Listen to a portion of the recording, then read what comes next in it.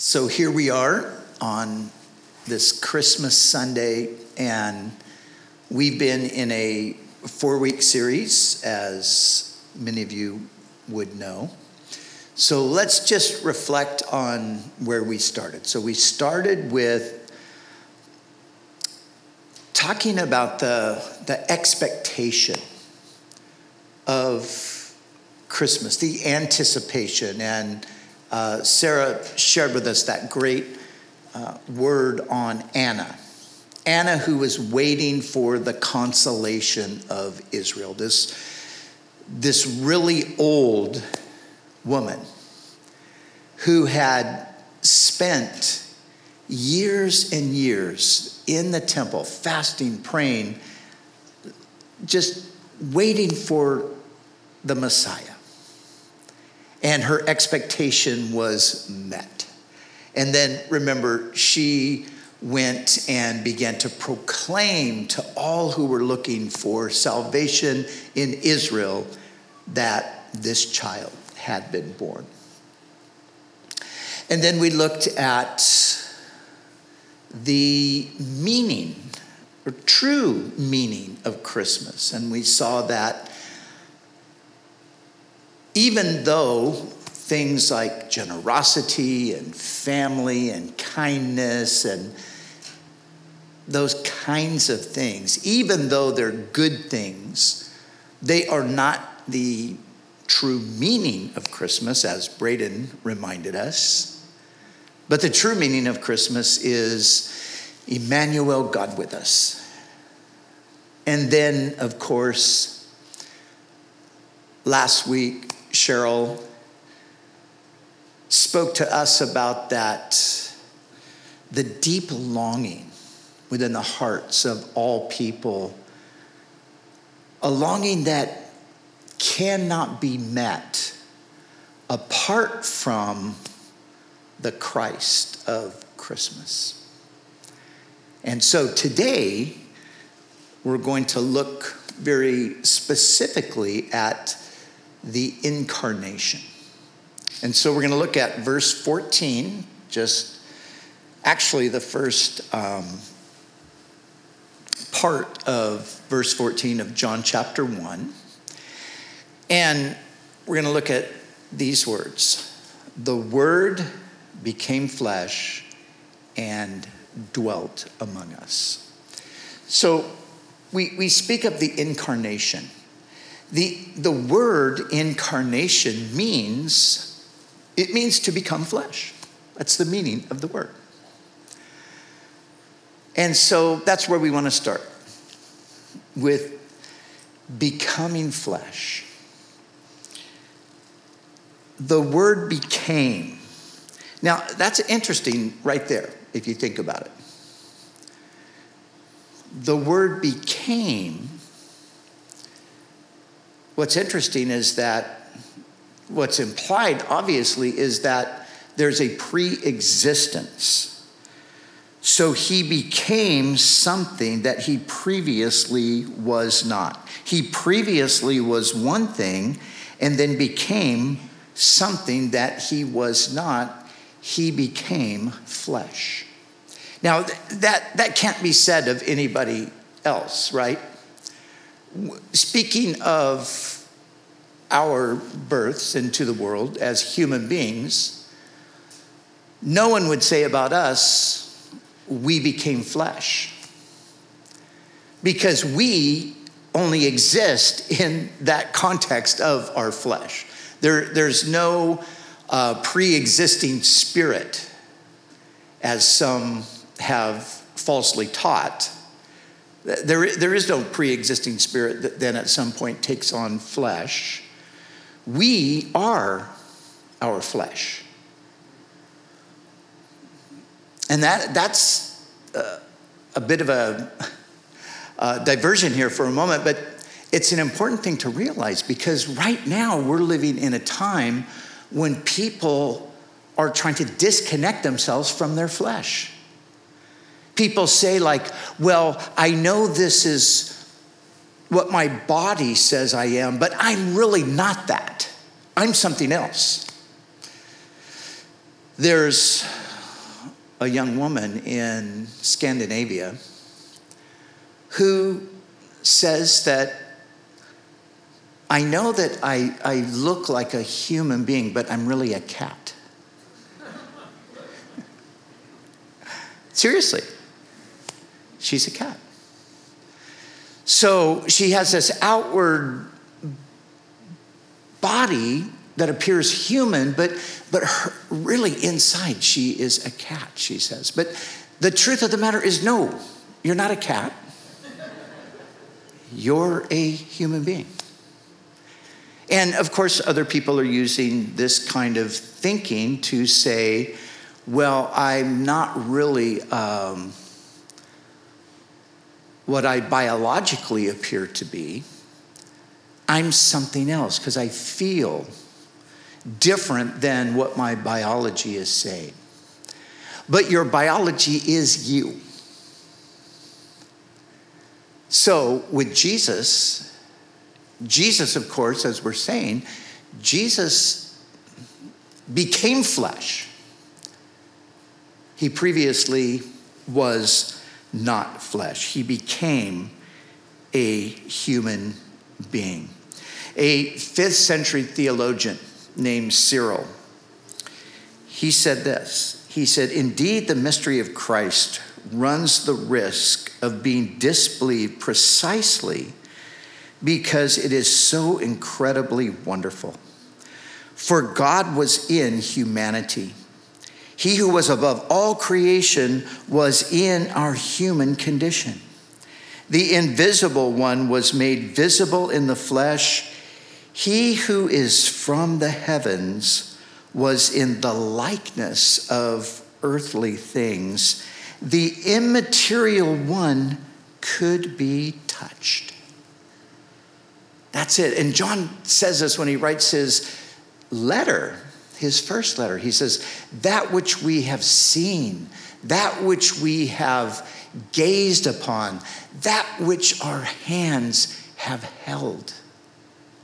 That word that was with the Father and was revealed to us. So, that's what we're being told. The Word became flesh. The Word became human. But here's a question. How human was he? This is a theological question that goes back to the very earliest days of the history of the church. Okay, well, we know that Jesus appeared to be human, but wasn't it that he was just human in appearance? You know, he was God, he just took on this body, but he wasn't really human. Or was it that he was sort of like half God and half man? Or was it that he was a person with a dash of God included? These are theological positions that were held, debated, refuted. See, what the Bible teaches is that Jesus was fully human. And I think that we have, in our generation as Christians, I think we've missed this to some extent. I think we've been so anxious to emphasize the deity of Christ or the divinity of Christ because, after all, the modern day cults, the pseudo-Christian cults, they haven't so much denied the humanity of Christ as the deity of Christ. So I know in my apologetic efforts regarding the person of Christ, I've spent most of my time over the years arguing for the divinity of Christ. In the early centuries of the church, the argument was the opposite. The argument was about the humanity of Christ. And so how human was Jesus? The answer is he was fully human except sin. He was as human as we are, except without sin. So in that sense, he would have been like Adam was. Remember, Adam was fully human, obviously. He was the first human. But he was born, or created rather, without sin. So Jesus is fully human except for sin. And Hebrews tells us this. The writer to the Hebrews tells us in chapter 2, verse 17, that he, speaking of Christ, had to be made like his brothers and sisters in every way so that he could become a merciful and faithful high priest in matters pertaining to God. You see, if Jesus wasn't fully human, then he didn't have a fully human experience. And if he didn't have a fully human experience, then he will not be able to do for us what we need. We need a merciful high priest. We need someone who is actually affected the way we are. And also in Hebrews, remember it says we do not have a high priest who cannot sympathize with our weaknesses, or who cannot be touched with the feeling of our infirmities. That's the older translation from the King James, but that's a great translation. We do not have a high priest who cannot be touched with the feeling of our infirmities, but one who was tested, tempted, tried in all points as we are. So Jesus had a fully human experience. He was at times hungry. He was thirsty. We remember in John's Gospel in the 4th chapter, Jesus comes to Samaria. It's the middle of the day. He's weary from the journey. He sits down to rest. He's thirsty. A woman comes to draw water from the well, and he says, "Give me a drink."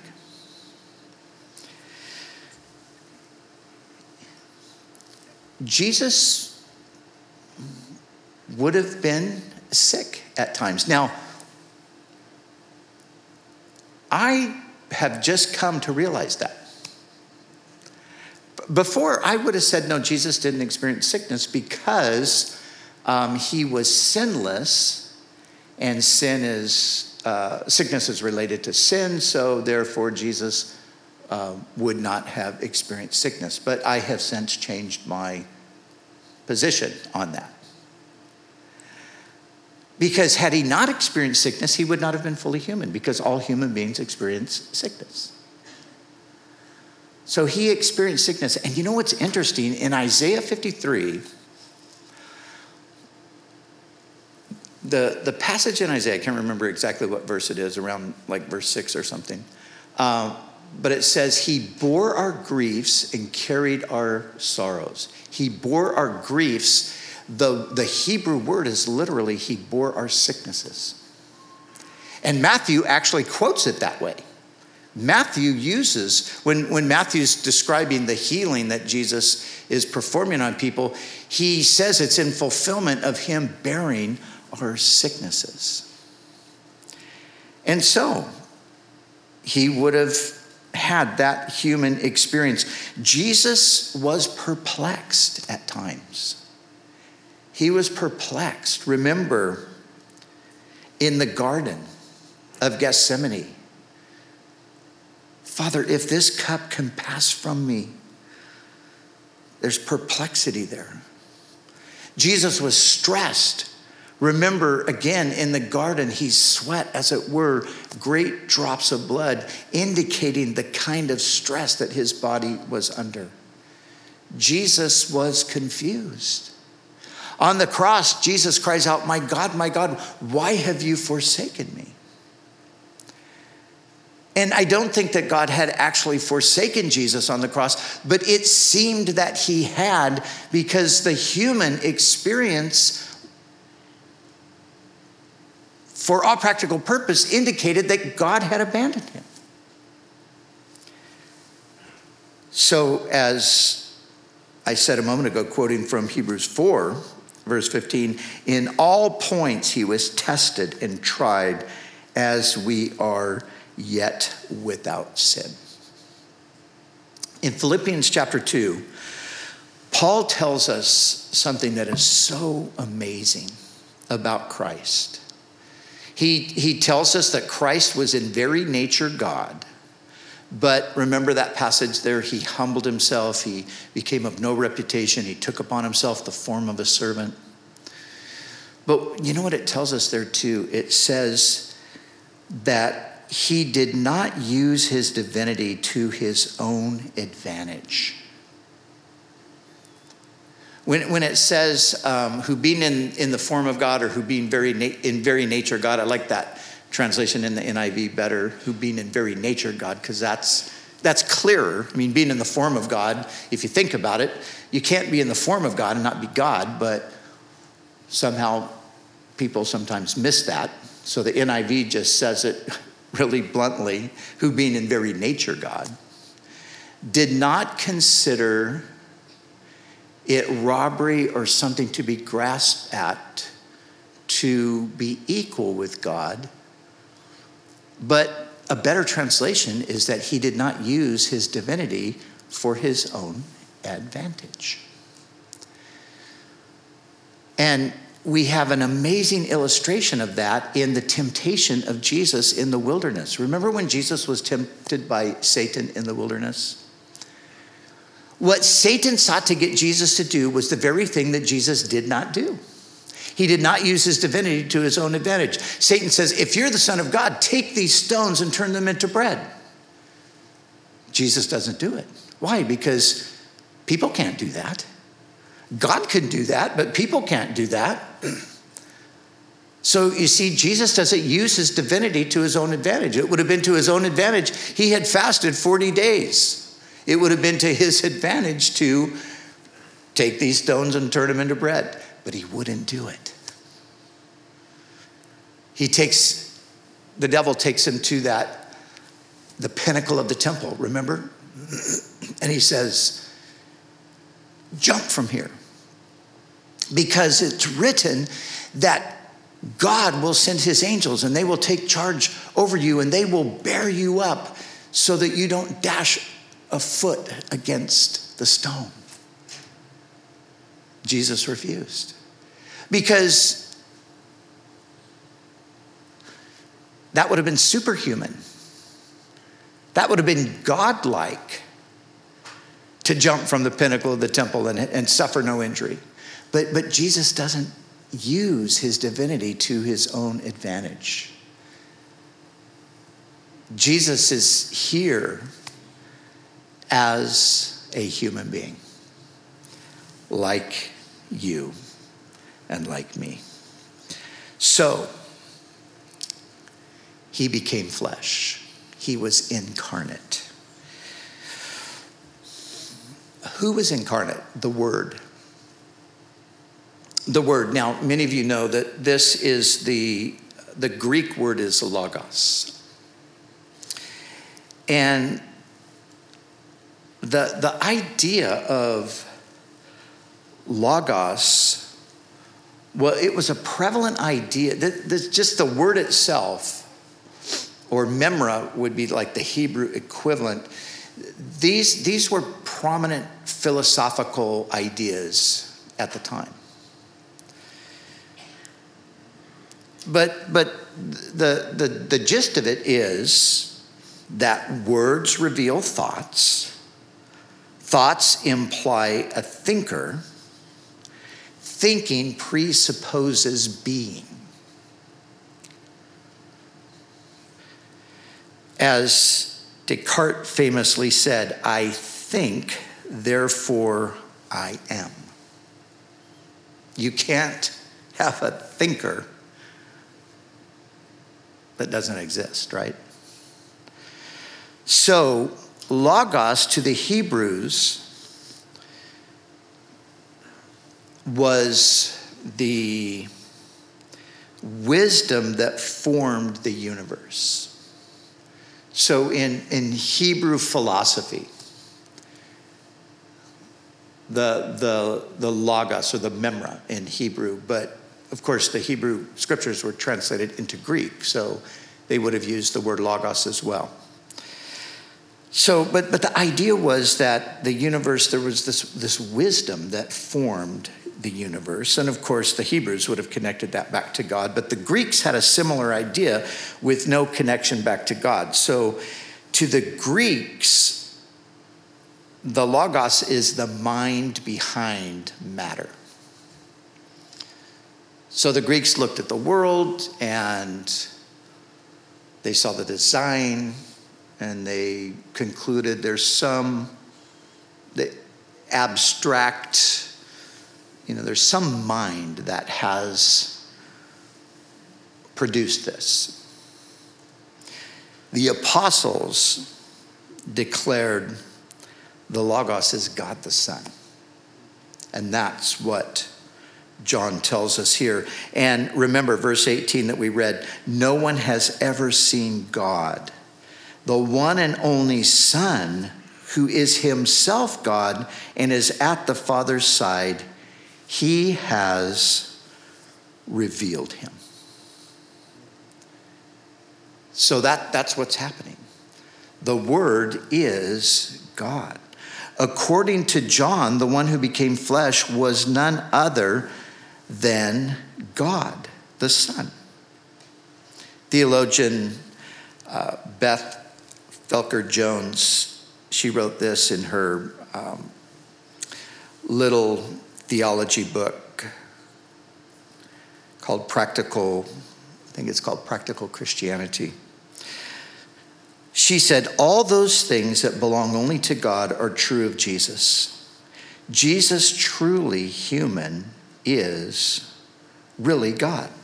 Everything Jesus does from the moment of his conception in Mary's womb up to today, he does as God with us, God among us.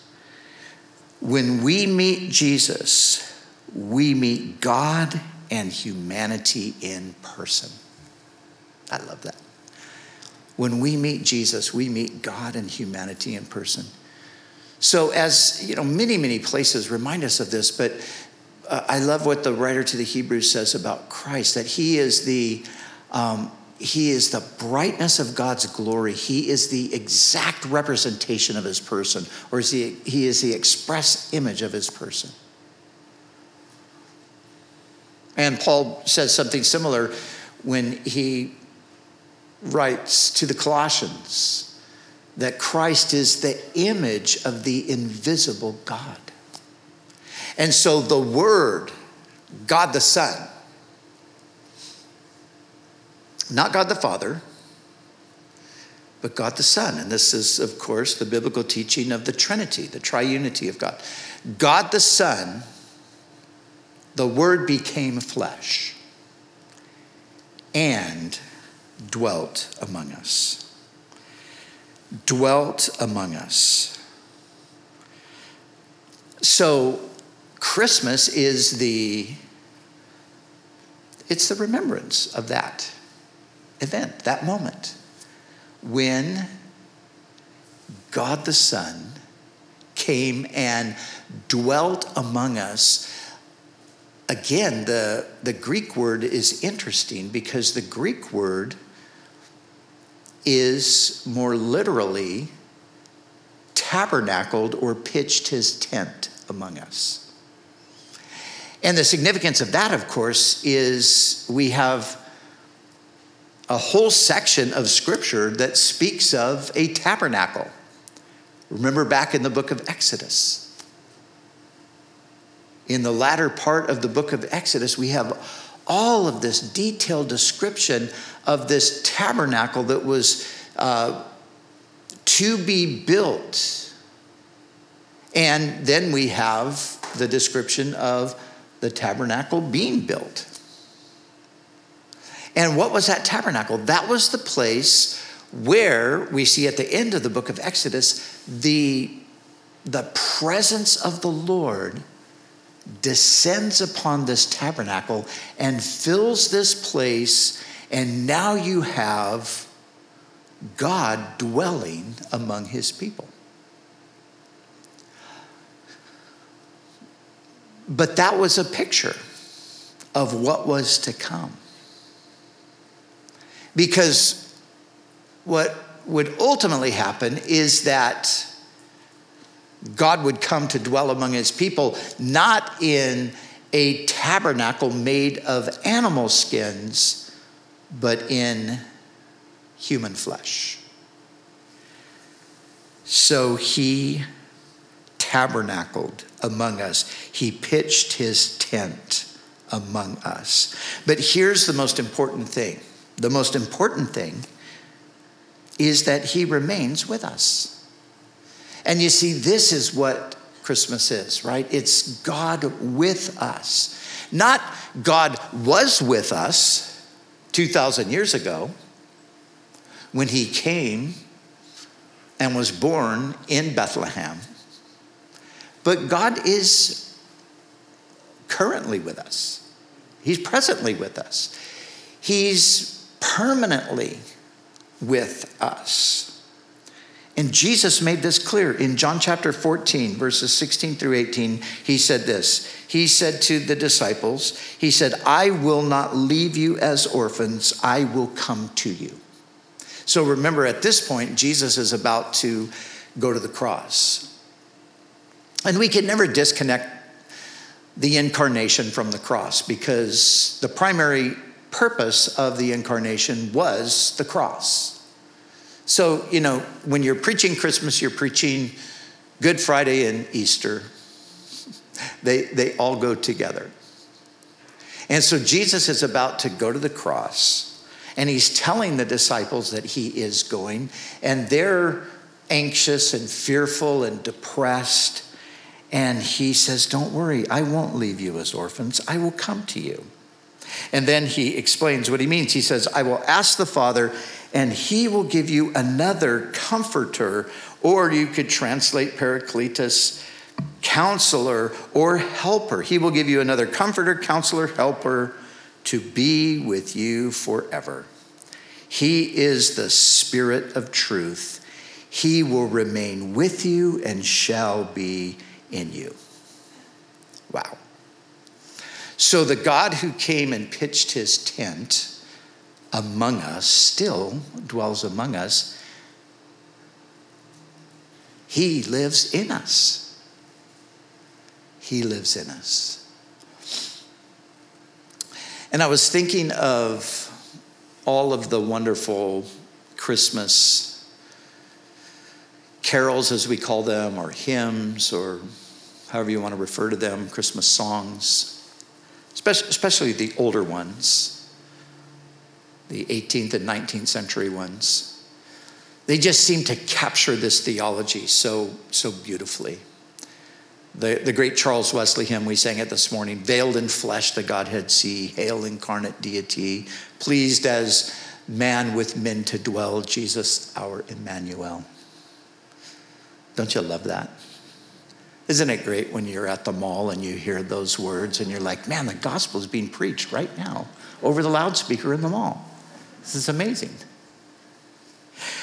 But as I was thinking about all of the different Christmas songs that, talk to us about this, because I wanted to include a Christmas hymn in the message this morning, I settled on O Little Town of Bethlehem.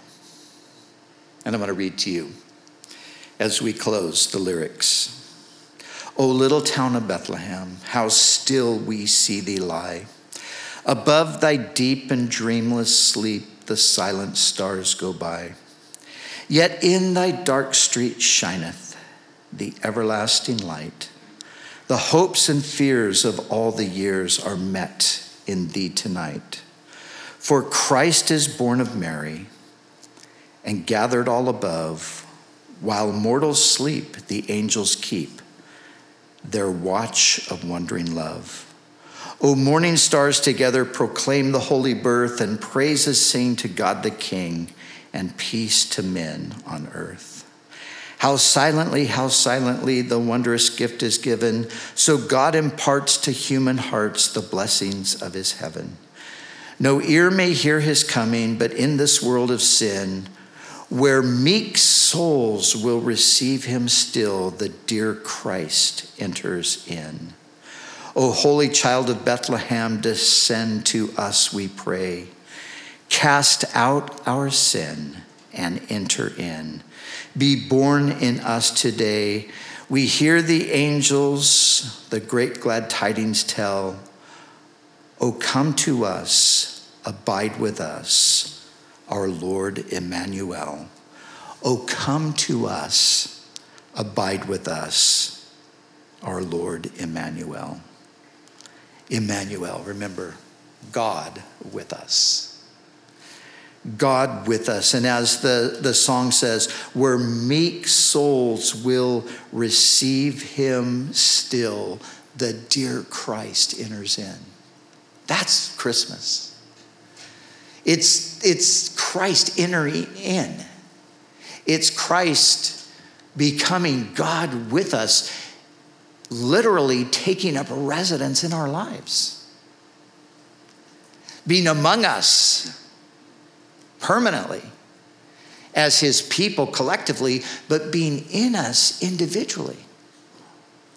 And that this has always been the message of the scriptures, and this has always been the message of the church. The other night I watched, it's a really fun movie, The Man Who Invented Christmas, and it's about Dickens, and it's about the Christmas Carol. And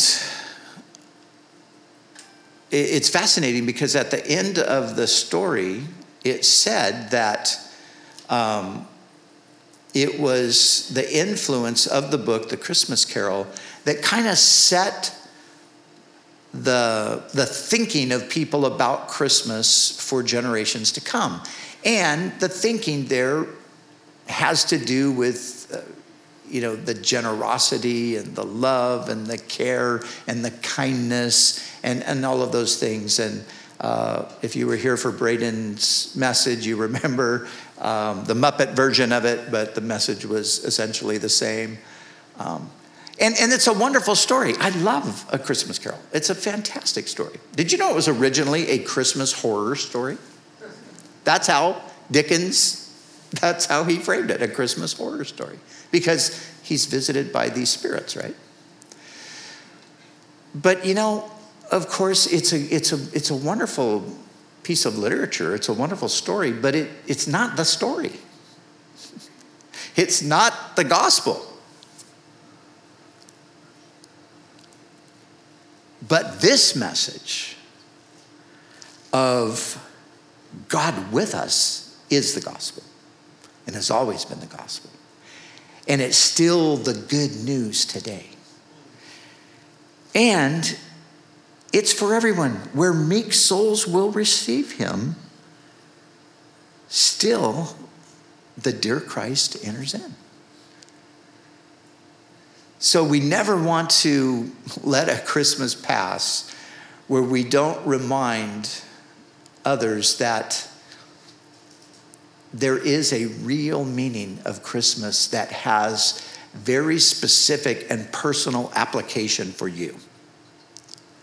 And if you miss this part of it, you really miss the point. Where meek souls will receive him still, the dear Christ enters in. We read in the verses we read today, as many as received him, to them he gave the power, right, authority to become the children of God. Oh, come to us, abide with us, our Lord Emmanuel. That's what Christmas is. God coming to us and abiding with us, remaining with us, dwelling among us, living with us, living in our very own hearts. And when I say living in our hearts, we understand that means he takes up residence in us as his people. We become the temple of God. And we have that very personal experience with the one who created us, who created all things, but who was in all points tested as we are, yet without sin, that he might be a merciful and a faithful high priest in things pertaining to God.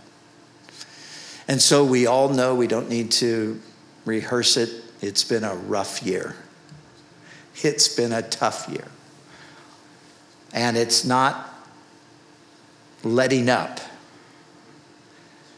But nevertheless, God is with us. He has come to dwell among us. And where meek souls will receive him. What's a meek soul? A meek soul is a person who says, I can't save myself. I'm not good enough. I need a Savior. Anyone who admits that, the gift is theirs. The gift is given to everyone, but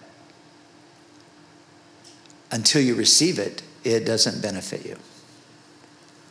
For God so loved the whole world that he gave his one and only Son. But it's only those that receive him that benefit from the gift. And so may we not miss what Emmanuel, God with us, is really all about. So thank you, Lord, for these wonderful realities. Lord, thank you that we do not have a high priest that cannot sympathize with our weaknesses, but one who was tested and tried in every point as we are, yet without sin.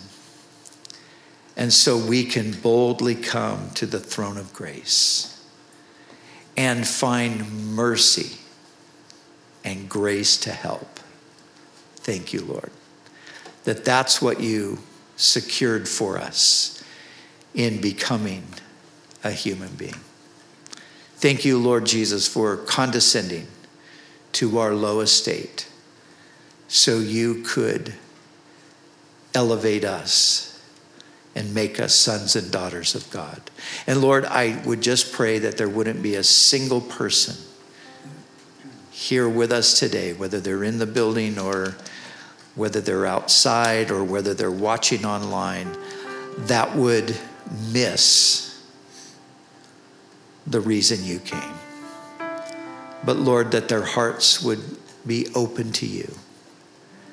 Lord, that they would receive you. As many as received you, you gave them the power to become the children of God. Lord, that they would receive you and that you, as you promised, would enter in.